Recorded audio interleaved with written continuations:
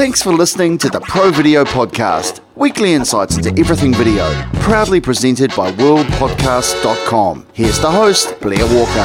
Hi everybody and welcome to the Pro Video Podcast. This week we've got Michael Frogley.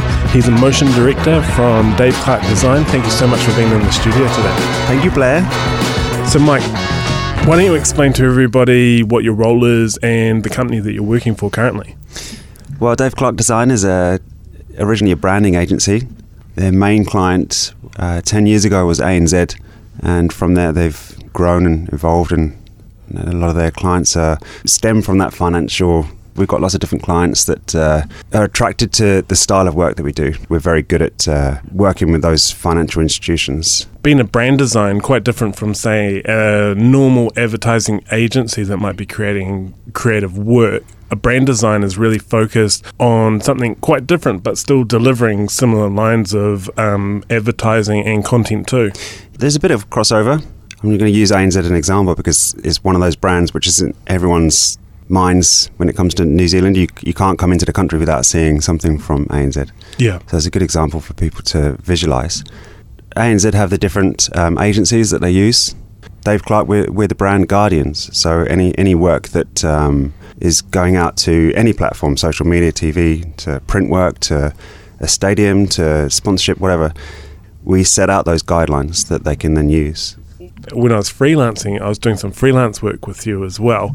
And what is really, really amazing about a company like Dave Clark is the number of designers and that language that is used and the appreciation, which is a real strong focus for the company.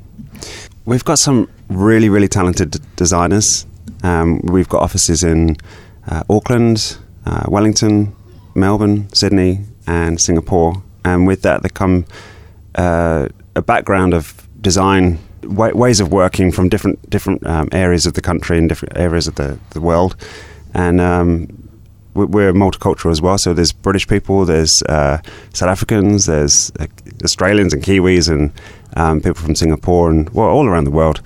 And we've all got our own little ways we like to design and think about things. And so it creates this really, really rich design tool that we can use. That comes across in our work. So we can tackle different projects and use different people to tackle different projects. Yeah, quite a unique offering, having studios in New Zealand, Australia, Singapore, covering a large portion of the day as well. You're almost getting that global clock where people are available working on work all the time.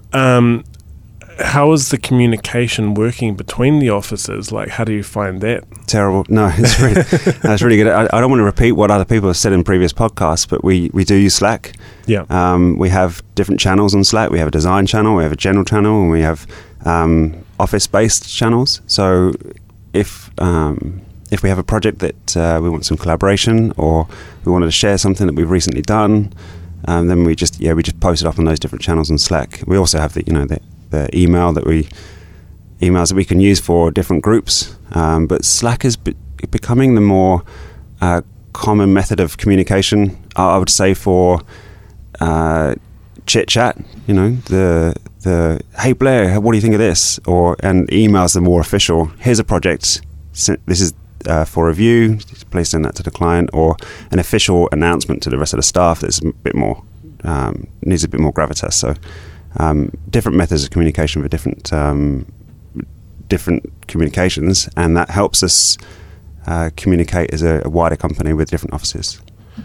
Yeah, it's always an interesting one trying to trawl through an email thread versus a Slack channel. It's a lot easier to see the visual imagery or the reference in a Slack channel versus like, am I missing an attachment and am I missing part of the piece? Yeah, I think all of us have done that. There's an attachment buried somewhere. I sent it to you. Oh, there it is. Yes, I did. Teams become less fixed even. People aren't always at a desktop computer. They might be attending client meetings more constantly. So people being able to really quickly use these tools to see where a project's at. Think back to so many past years we had to get somebody into a suite to review the work. Where now it can be done anywhere now. Yeah.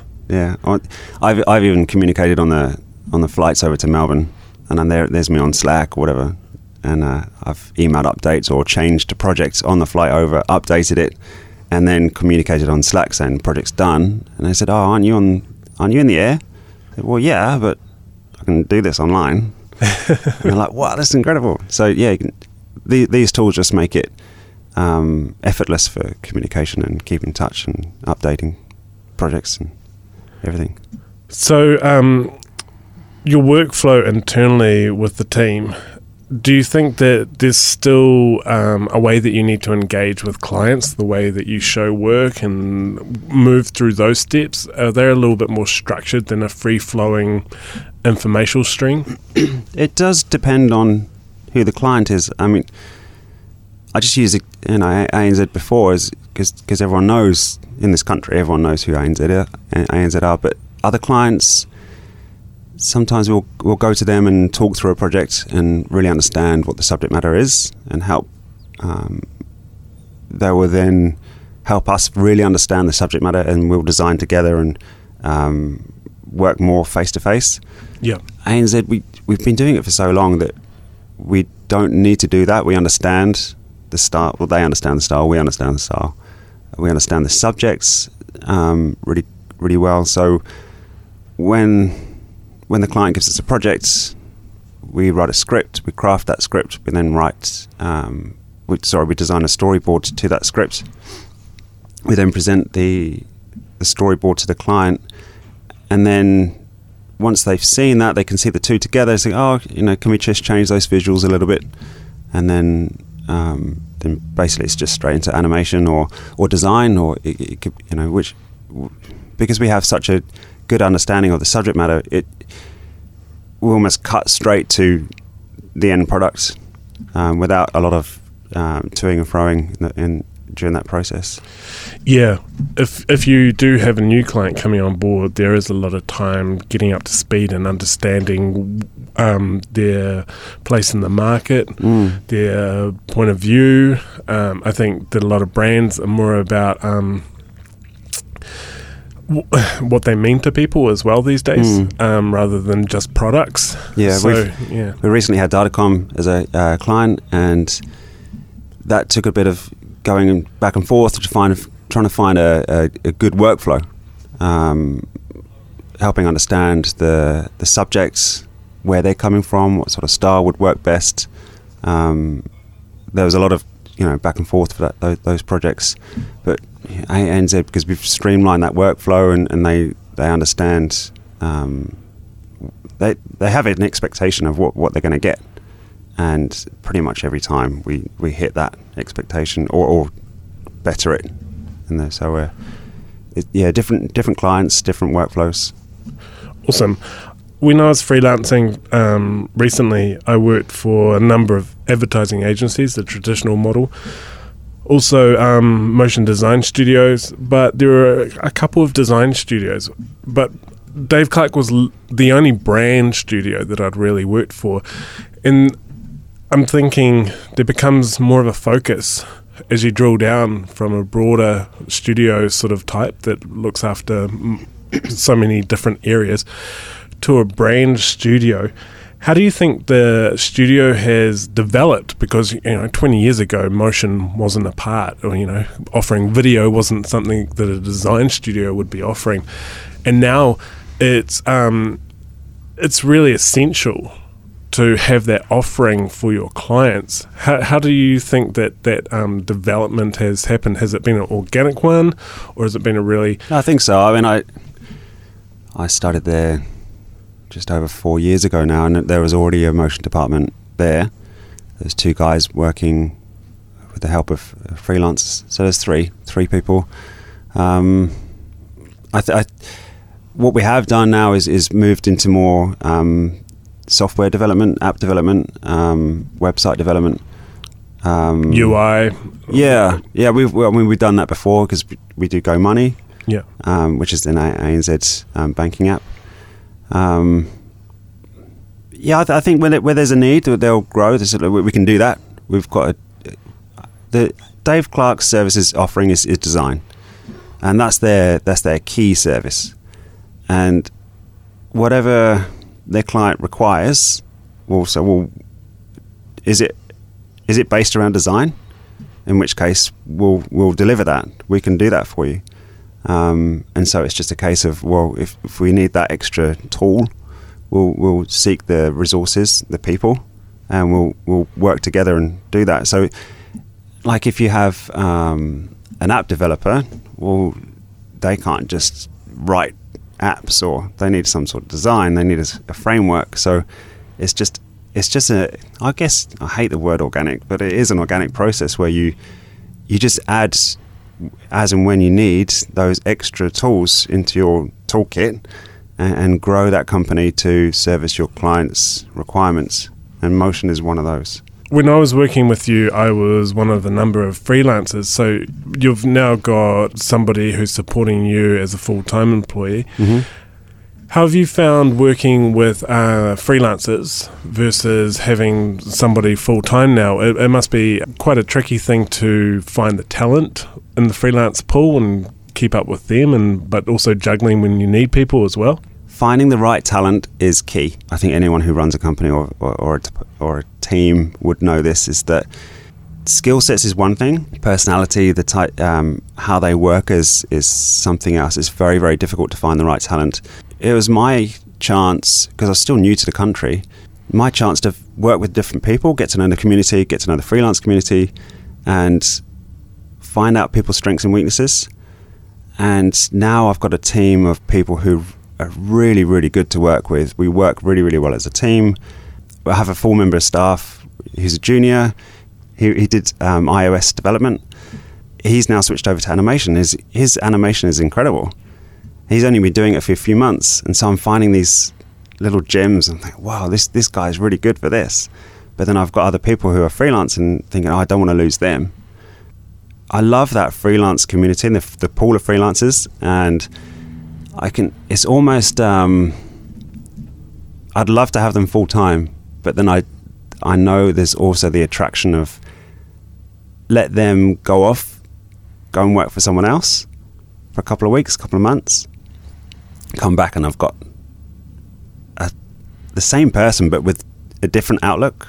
Yeah. It's like fresh. You know when you work somewhere for a while and now and again you get tied up in all the politics, and you don't, with freelancers, you've got that opportunity to go off and get out of it and free yourself up, free your mind up, and then come back and you're a little bit like a holiday. You're a bit more refreshed. Yeah. I kind of like that, and I've now got a really good team who we're not tied up. There's no constraints as such.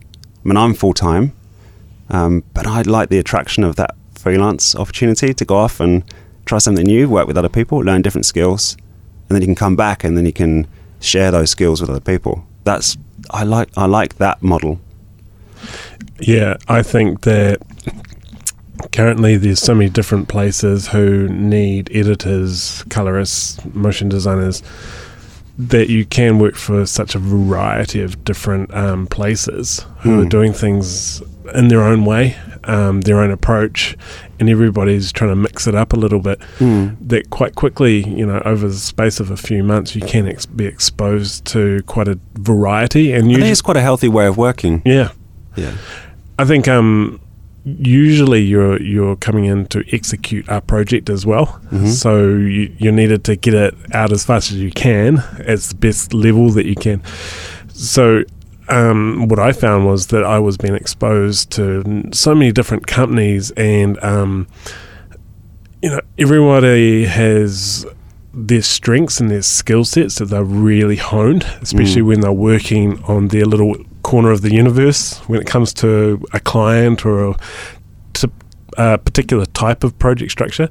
So yeah, you really do get exposed to people who have really crafted and come to the top of their game in specific areas, which is amazing. I think in the past, people have become they have been a bit nervous about freelancers, thinking, oh, they're going to come into the company, they're going to do a couple of weeks and they don't really care about the work because they're just here just to do the day and then clear off somewhere else. And I don't feel that's the same experience as I'm experienced. It's not the same experience as what I've experienced. I'm working with people who've been there for, like I was just saying to you, Stu's been there for a year, and Jörg was there for a year. They do care about what they do. They know about how we work and about the clients and the history, so that they're almost like full-time employees, but with that freedom to go elsewhere and change it up a little bit, and then they come back. So I think for me, it's a good way of working. And cost-wise, I think, you could argue that the salary would be less than what a freelancer is, but then it works out that actually you don't need that member of staff there all year. Yeah. So you can release them for a couple of months, and then actually that saves you money. So you're not having staff sitting around not doing anything. So we can scale up and scale down as and when needed. It's really good. Yeah, that's awesome. And you're not from New Zealand yourself. How long have you been? Can you tell? A little bit of an accent still. So you're originally from England. I am. So how long have you been in New Zealand? And let's talk a little bit about your background coming from the UK. 6.5 years I've now been in the country. I go by the age of my daughter. She was 3 months when we arrived, and she's the reason why I'm here. And I don't want to get all emotional about family, but I was in London before. I was in London for 13 years, and I met my now wife, Nicola.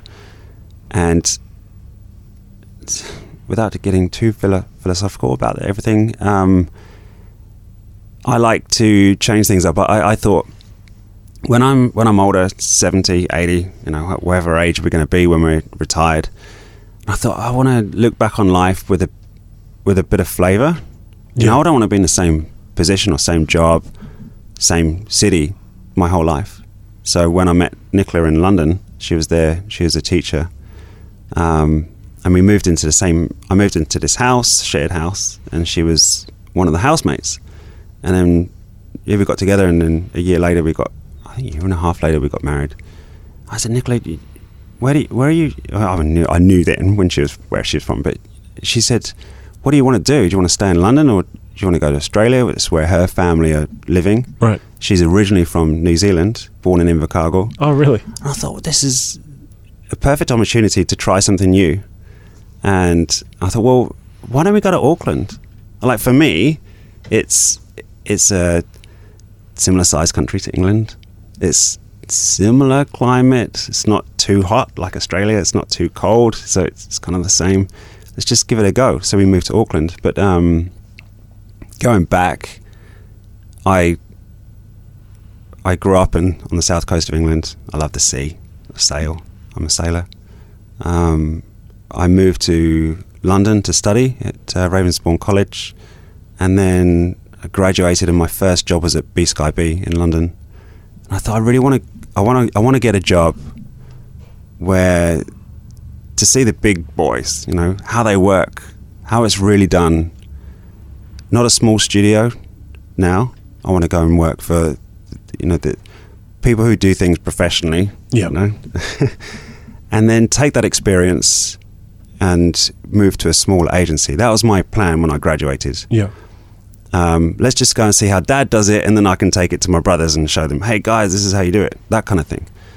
So I worked for B-Sky-B and worked for Sky News, and it was awesome. I mean, looking at it in looking back at my experience there, it was so useful. You had, in the space of an hour, Yeah. maybe 20 minutes, a brief comes through the door, you do a piece of work, and it goes out on air. And then over the next hour, you craft it. So I learnt, and I'm trying to think off the top of my head, like how can I explain this, but I learnt in the space of a few months to not get too tied up in the detail. Mm-hmm. It's just about getting information out. So a bomb's gone off in, the Middle East somewhere, you do a map, and then you do bullet points of what's happened, and then you do more of an explainer to say what's happened. But every single time you send out some information, it's self-contained. It doesn't need anything else. Oh, that doesn't look like it's finished. It is finished. And the viewer on the other end, the audience, will see a bit of information and say, oh yeah, I get it. And so I learned not to get... It's all about delivering something and then crafting it and then crafting it and crafting it. And I think that's one of the most important things I learned, is to get something out that makes sense. And then if there's time, if there's budget, then you polish it. Yeah, it's very interesting because I started out, my first job was at TVNZ, and I worked for the news department as well. Yeah. So I remember the same thing, and it's that old adage of they gave a pottery class. Half of them, they said you've got a year to make one piece of work. The other half, they're like, well, you just have to make as many pieces as you can. That half of the class will always get to a better finish faster by just doing the work constantly. So it's really good experience. It is really good experience, and it's a good start to a career. Yeah. It also, going out to the floor, because it is a live studio, live environment, and there's cameras everywhere, and there were reporters everywhere. You got to see a project right from the start to the finish in one day, several times a day. Every news hour, you got to see everyone come together, have a meeting. These are the news items that we're going to go through, excluding breaking news and those stories. But you have that meeting, then you go through, and they craft the stories. They go out and film different pieces. They come together, they cut together a package, and then that goes out on air, and your graphics are part of that package. Yeah. And then at the end of the day, you have a debrief and say, this is what happened. So every single day, several times a day, you have a whole project summed up, and it's gone out on air, and then you can go and watch it happen in the studio. And I was like, this is exciting. This is so cool. This is like being on a film set, but in a much more timeline, scaled down film set. So that was really good. And then I was so that was for several years, and then my creative director put me on a rebrand. We rebranded the whole channel twice. So a massive long form project that's going to be longer than a day. That was a long form project. So I had the experience of very quick turnaround graphics, and then a long format project, which I think we were on there for a year, doing a whole rebrand in a year. Yeah. So that was really interesting as well. And then, because that brand is really the safety net for all the work that follows, that it can fit into that brand so that you can turn everything around really quickly, because it fits within the look. Yeah, we did these presentation packs and everything. I think we started off with an ident, and then everything rolled out to the lower third, and how that lower third looked on screen. And that really, the lower third is what your channel looks like. That's what you're seeing most of the time. We had to brand that, and it was a really interesting project. But anyway, fast forward a couple of years, I got to the end of that project. We released a rebrand. And then my creative director was saying to me, she said, "You should really go and work in games, because I think that's going to give you the games is where it's at. And you should really go and expose yourself to the gaming industry and how that works and how motion graphics fits into that." And so it's really weird. We finished the rebrand, and 2 weeks later I was just Googling jobs, and this job came up for PlayStation. I was like, this is weird. So I applied for it, got the job, and started there. And I was working on mainly on a game called SingStar. Yeah. And that was incredible. I was there for 5.5 years, and we did all sorts of projects, filming projects. We did UI graphics, game UI graphics. We did working with programmers, music videos, all sorts. It was, but again, taking my experience from my time at Sky, I could always make sure I got something done and out. I was quite quick, and then. That's a really key idea, though. I think sometimes is like that procrastination of that first round of work. It feels like if you're putting it off, it can take forever. Where if you're actually just sort of busting through, trying things, not afraid to make mistakes, but getting something solid. Yeah, for I think first whip. Working in that way, you're building on your confidence that you're making the right decisions. Yeah. But you're also working with other people saying, "Oh, does that look all right?" So you're finding your gut feeling a little bit, Yeah. and relying on them to feed back on it. Yeah. But also, you do a project, you move on. You do a project, move on, and then, oh, that didn't work, let's go back and change it. And there's always that fluidity with projects. Anyway, PlayStation, 5.5 years of working on different projects, mainly SingStar. I remember there's a really good experience because we had each game. SingStar had its own suite of editors because we had so many music videos to edit, but also motion graphics guys who did all the idents and some of the UI for the games. There's also a creative department who did service to all the other games. So this is in London. I remember at 11 o'clock at night being called up by the head of the creative team saying, "What are you doing tomorrow? Can you film some music being recorded?" I said, "What do you mean?" He said, "Well, like this orchestra playing. Like we've got this orchestra playing at Abbey Road. They're doing the new score for Motorstorm, and the production company have just pulled out. So would you be able to film?" I said, "Sure, okay." So I rang my teammates. I said, "Guys, can you help me? Tomorrow we're going to Abbey Road. We're just going to grab a couple of cameras and go and film." And they said, "Yeah, sure, let's do that." And it was projects like that which made the experience at PlayStation so fun, because you just got dumped on this project, and it'd be like, "Wow, we're going to go and record at Abbey Road." And so we were there for the whole day filming this amazing orchestra, all these different instruments and different people and choirs, and then we cut together with interviews from the composer and the conductor, and cut this behind the scenes video for Motorstorm about the new music score.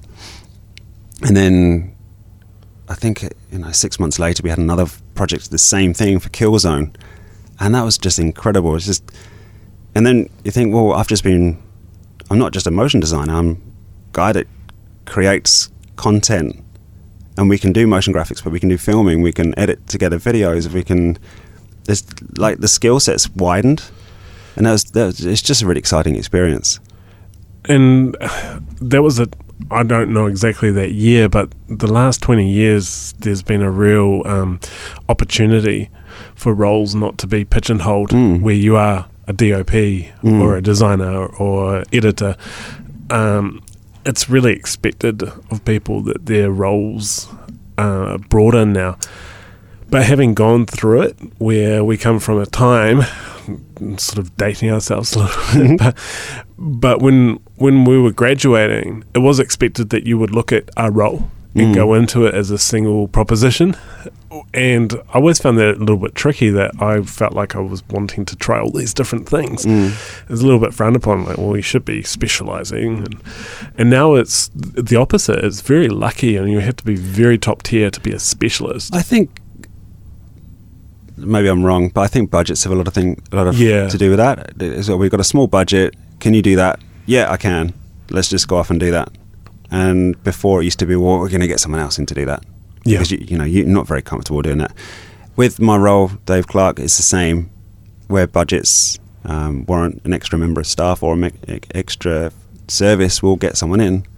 I'd rather be in the role of a DOP than running around with a camera and a microphone and trying to get the delivery from the client or the talent. And it's best to, where there's budget, let's just make everyone's lives a little bit easier and we'll get the best result.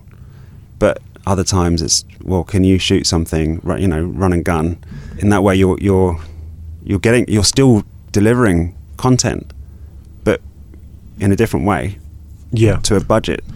It is about delivering something. It's like we don't want to. we don't want to have a brief come to us and say, hey guys, can you do this project? So, oh, what's your budget? Oh, that's a bit rubbish. We can't do anything for that. We want to say, yes, we can do that. We can work to that budget and we'll still deliver something good. But that if you had a massive budget, it's going to be ace. Yeah. But why can't we not deliver something for that budget? We can, but it's just going to be a little bit more unpolished, but we're still delivering that content, and sometimes that works fine. Yeah, totally. I think we're creative problem solvers. Yeah. And so there isn't one solution that will work for any And that's project. why we've become multi-talented, because we're not, my job is just a 3D guy and I just do eyelash movements. It's we can do everything. Yeah. I mean, I edit stuff and I edit sound effects and I do music and I can do mixing the voiceovers.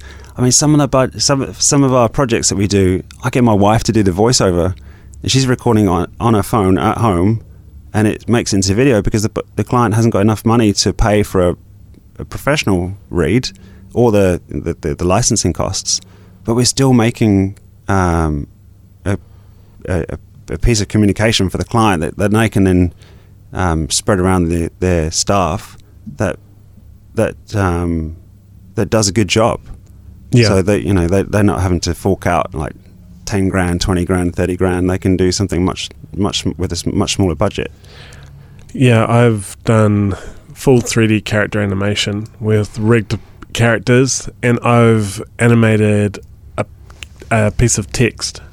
The thing is that they're two very different price points when you get down to it, two different timelines. And actually, sometimes the communication with the simpler execution is cleaner, clearer, and serves its purpose better. Yeah. Not even like whether it should be, whether you have a budget of 100,000 versus 5,000. Sometimes it's actually, if you have a hammer, everything looks like a nail kind of mentality. Yeah. Like actually putting yourself within a creative challenge you can get some really rewarding results from that. Yeah. Yeah. So after, going back through my timeline, but after PlayStation, I was there for 5.5 years, and I don't know whether maybe I should say this, I don't know. There's a guy on the team who was the heart and soul of the whole team. And I said to myself, when that guy leaves, when he goes somewhere else, I think I should look somewhere else. Yeah. And the time came after 5.5 years. He got pulled onto this new project. This is my chance. So after this huge board meeting, I came down to my desk, and it was weird. I Googled jobs. I wanted to go into. I always looked at the finance sector and said, you know what? I love the information, and I love making. I think a lot of designers do financial data or data, then try and visualize it and trying to convey really difficult information to convey visually, and they like that challenge. I like that challenge. So I Googled motion jobs in finance, and this job came up. And again, it's just like it's weird that at that time there was just a job there being advertised at the time I was looking, and I applied for it. It's for a company called IG Markets over in Australia, and they've got the head office in London. And I applied for it and then got the job as head of video at IG. And that job was incredible. That was they do contracts for difference. They do spread betting. It's a platform that they had to have lots of explainer videos trying to explain these different products and these different financial systems. And so I used to go up to one of the guys who really knew about the products, and he would I'd say, how does contracts for difference work? Like how would you visualize that? He'd draw it out on a bit of paper, and I'd draw my version of it, and then we'd exchange sketches. I said, he goes, oh no, it doesn't work quite like that, but maybe just change that bit. And so I'd go away and draw something else and come back and say, what do you think? So we'd have this discussion for like half an hour, and he goes, yeah, that's it. Now go away, like polish it and come back and with a storyboard, and we'll go from there. So I spent a whole year doing all these different explainer videos, trying to promote different models, different products that they have. And at that time, at the same time, I got married, and Nicola was expecting, and that's when we had this discussion about, well, what do we do? What's our future going to be like? And so I was only there for a year doing some really, really cool work. I thought it was cool. And then we decided to come to Auckland. So I packed that up, and so I like to leave a team in a nice way. So I worked really, really hard to give them a set of a workflow, a set of guidelines. This is what I've set up at this company, and then leave them with that, and then go off to my own new adventure. And here I am in Auckland, and I got a job for Y&R, and I was there for a couple of years. And then from my experience, it just summarizes quickly. Y&R was great. It was a really, really good first job for me in New Zealand. I loved the energy of advertising. But for my role there, I wanted to do more design. I'm a designer, and I can animate. Yeah. I can do motion. I can do filming, photography. I wasn't doing enough design, and I wanted to find a role that better suited my design skill set. And so, although I loved the 2 years at Y&R, I found the job at Dave Clark, and then I moved to Dave Clark. So your current role allows you input into the creative look and feel of the work. Oh, definitely. This role suits me down to a ground where you get a brief, you craft a script with a script writer, and then you design a storyboard to that. In the department, we design the storyboards for the animations, and so that's what I was missing before, and I really wanted to get back into that craft and that storyboard, the look and feel of the whole piece. And now I can do that. It's great. And now it's time for the Pro Video Picks. So what would be your Pro Video pick, Mike? I don't have one. You don't have one? No, I listened to the previous podcast, and lots of other people say, oh yeah, this guy's a guy to follow, or this website, or that company. And I thought, I've never really had someone I really follow. I always looked at my friends' websites, seeing what they've been up to. But I find this is about inspiration, about where you go for inspiration. Is that right? So Pro Video Pick can be anything. It could be a website, it could be meditation, it could be going on holiday. Literally what you would recommend to everybody who's a professional. Okay, in which case it's what a lot of people say, is about work-life balance. Yeah. Every day, 12 hours a day, like motion design. It doesn't work for me. I need to go out and do something different. For me, it's the sea. I love sailing. I love the beach. I'm not talking about sitting on the beach and sunning yourself. It's being at this beach, seeing the water, being close to that. So for me, if I ever needed a place to think, it's down by the water. And for me, it's if I was to give a tip to someone else, and you're struggling with a project or struggling with an idea, take a break, go and do something completely different.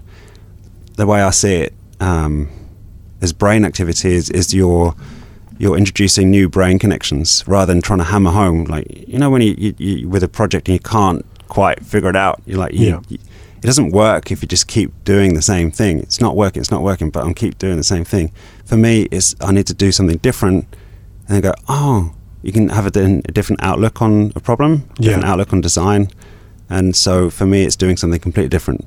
And Cool. It could be cycling, mountain biking, sailing. Mainly, for me, it's being by the sea that helps me try and relax my thoughts so that I can approach a project in a different way. That would be that's mine. Awesome. For a non-pick, it's a great pick. Okay, so following, that's the next one that we do. This could be I had them the wrong way. A sports team that you have, or a website, or somebody online, or a politician. It could literally be anything. It's like Is there something that you follow? This is what I don't have. Okay. I don't have yeah, as I said, I look at my friends' websites and see what they've been up to, but I don't really have any particular person or group or feed that I follow. Do you go back to a few occasionally, though? To have a look at work, or? No. I try not to get tied up in the trends. Yeah. I think too many people follow trends, and I think a lot of people are saying this as well recently, that they're getting down and depressed because they're looking through Instagram feeds and looking through other websites, and we're not doing stuff like that. We're not doing amazing Redshift renders with balls coming down, and I don't like to follow or keep watching stuff that is going to make me feel crap. I like to do something different, and then I feel confident in my own abilities to do my job, and I don't want to knock that by looking at other people's work and going, actually I'm not as good as I thought I was, or we're not doing such a good job.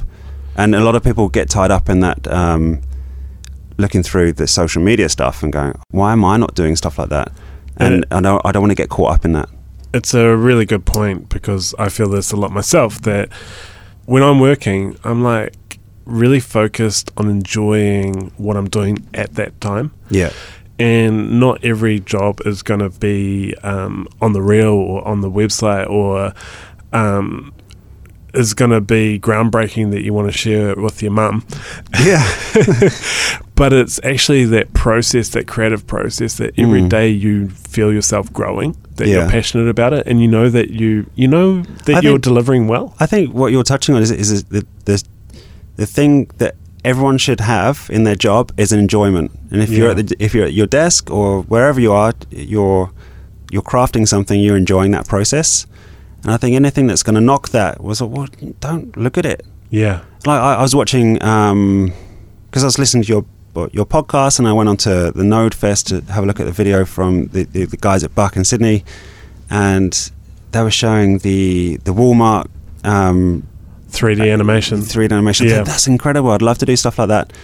But then, that was a 6 months project with a decent sized team. With a decent sized team, and here I am on my own doing the storyboard for something with a budget probably about 10th the size of that. Thinking, I don't want to look at stuff like that and thinking, why am I not doing that for this project? Because it's like worlds apart. Yeah. So I have those thoughts, and then I'm like going, well, I get to create something from scratch, like literally nothing. Somebody has an idea that they want to communicate. We take that and we create something from nothing. Yeah. And we do it really effectively that other people understand it and enjoy.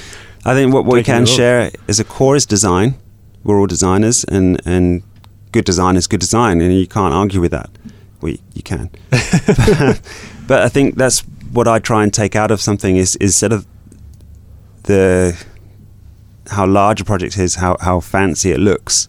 At the core, there's a design, there's communication. Does it do its job? Yeah. And am I doing my job of communicating this bit of information? And if I'm doing that job well, that client will come back and say, can you do some more? And I think we're doing that. I try not to get too tied up in looking at trends and other inspiration out there that's going to make me feel unconfident in what I'm doing. Cool. Don't get me wrong, I do look for inspiration, and it could be through loads of different avenues, from Behance to Pinterest to just Googling something to Vimeo to YouTube, whatever. But there's no single point of there's no one source of information that I always go back to have a look at something and go, I'm going to measure myself against this, or I'm going to grab that as a, I used to be motionographer when I was at college. Yeah. I don't go on motionographer anymore because because I don't. There's too many other avenues out there for me to research. But if I've got, one thing I do is if I do go out and research something, it's trying to find another way of visualizing something which I can't quite figure out how to visualize in my head. I'll quickly, even Shutterstock's a good way of Google. How would someone illustrate I don't know, AI or something? And that's a good way of doing it. So it's there's different avenues for different methods of research, and Cool. it's just not just one thing. Wicked, man. Okay, so inspirational video. On that note, I'm thinking maybe not. One of my colleagues, who's from South Africa, he sent me this link, and I now don't know the name of it, of who the guy is, but he's from Ghana, and he's a really talented designer. And from what I don't know this for a fact, but it sounded like he's from a small town in Ghana, went to design school, and he's really, really creative. And he sent me his website, and I had a look at it, and it's some stunning work. There's always these little gems that pop up now and again. You think, wow, this guy's amazing. His work is very inspirational. Yeah. And I think if you keep opening your eyes to people like that, to work like that, then you're going to be surprised, and that'll help you have that same passion in your work. Cool. Where would people follow you online? Where'd the best place be? Well, most of my work, because most of my work is for ANZ and some of our other clients, we're not allowed to publish those publicly. So I would say go to Dave Clark website. It's not following me personally, but it's following our work. Cool. One way to see what we're doing as a team at Dave Clark. Awesome. And who would you suggest that we get on the show? Who'd be your pick? In New Zealand or Anywhere. Worldwide? I don't know if he'd do it, but I reckon Mike Alderson from Man vs Machine would be a good one. He's always been this guy that just walks into a place and doors open. He'd be quite funny. Stu, who's working with me, and Jörg, they're incredible designers. Although they said, like, good luck trying to get them on the show. So I'd recommend getting them on if you can. Money to bribe them. It'd be the UN of shows, that one. The German and the South African. Yeah, that'd be great. Wicked. Well, everybody, if you want to get in touch, you can join the Pro Video Slack group as well, and Mike's in there, so you can have some chats in there as well. And yeah, we'll have links to that and the other things that we've been discussing today on the show in the show notes, so you can find that attached to this episode. Thank you so much, Mike, for coming in, man. Oh, you're welcome, Blair. It's been good. Everybody, have a great week, and we'll catch you next time. Okay, bye. Bye.